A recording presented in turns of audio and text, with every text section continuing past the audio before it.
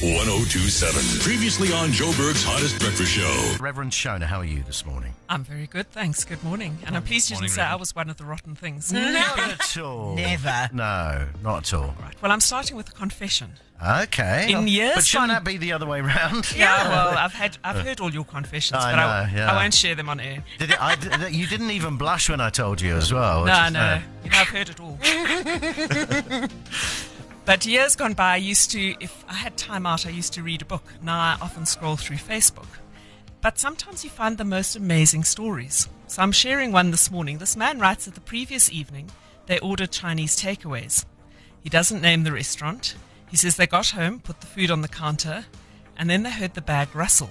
Oh. Surely not. Had something got into the bag.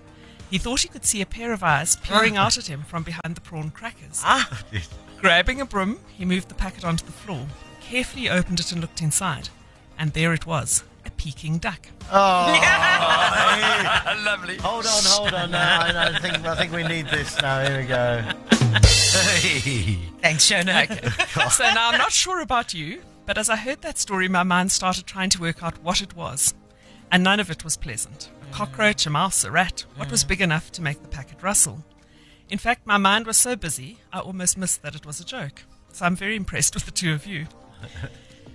It reminded me of how powerful our minds are, and that they're sometimes so filled with preconceived ideas and prejudices and judgments that may be based on our own experience and learning, so that's true, but they are there, and they influence what we hear and see, how we react and respond, and they can cloud our judgment and stop us learning.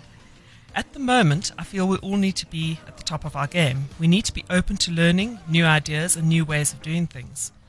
And that really, our survival really depends on that.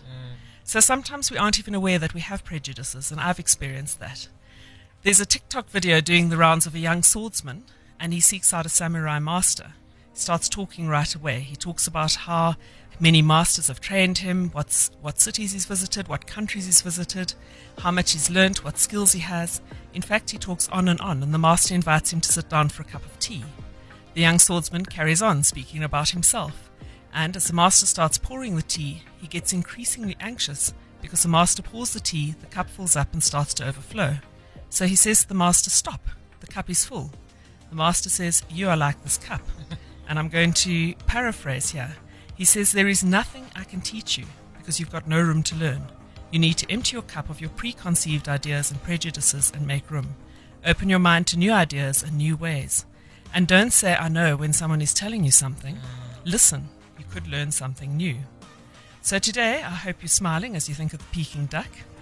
And I don't know about you, but I'm actually going to try today to listen more and speak less. Who knows what we could all learn. May God bless and protect you. Thank you, Reverend Shona. Some good advice there. Hot 1027.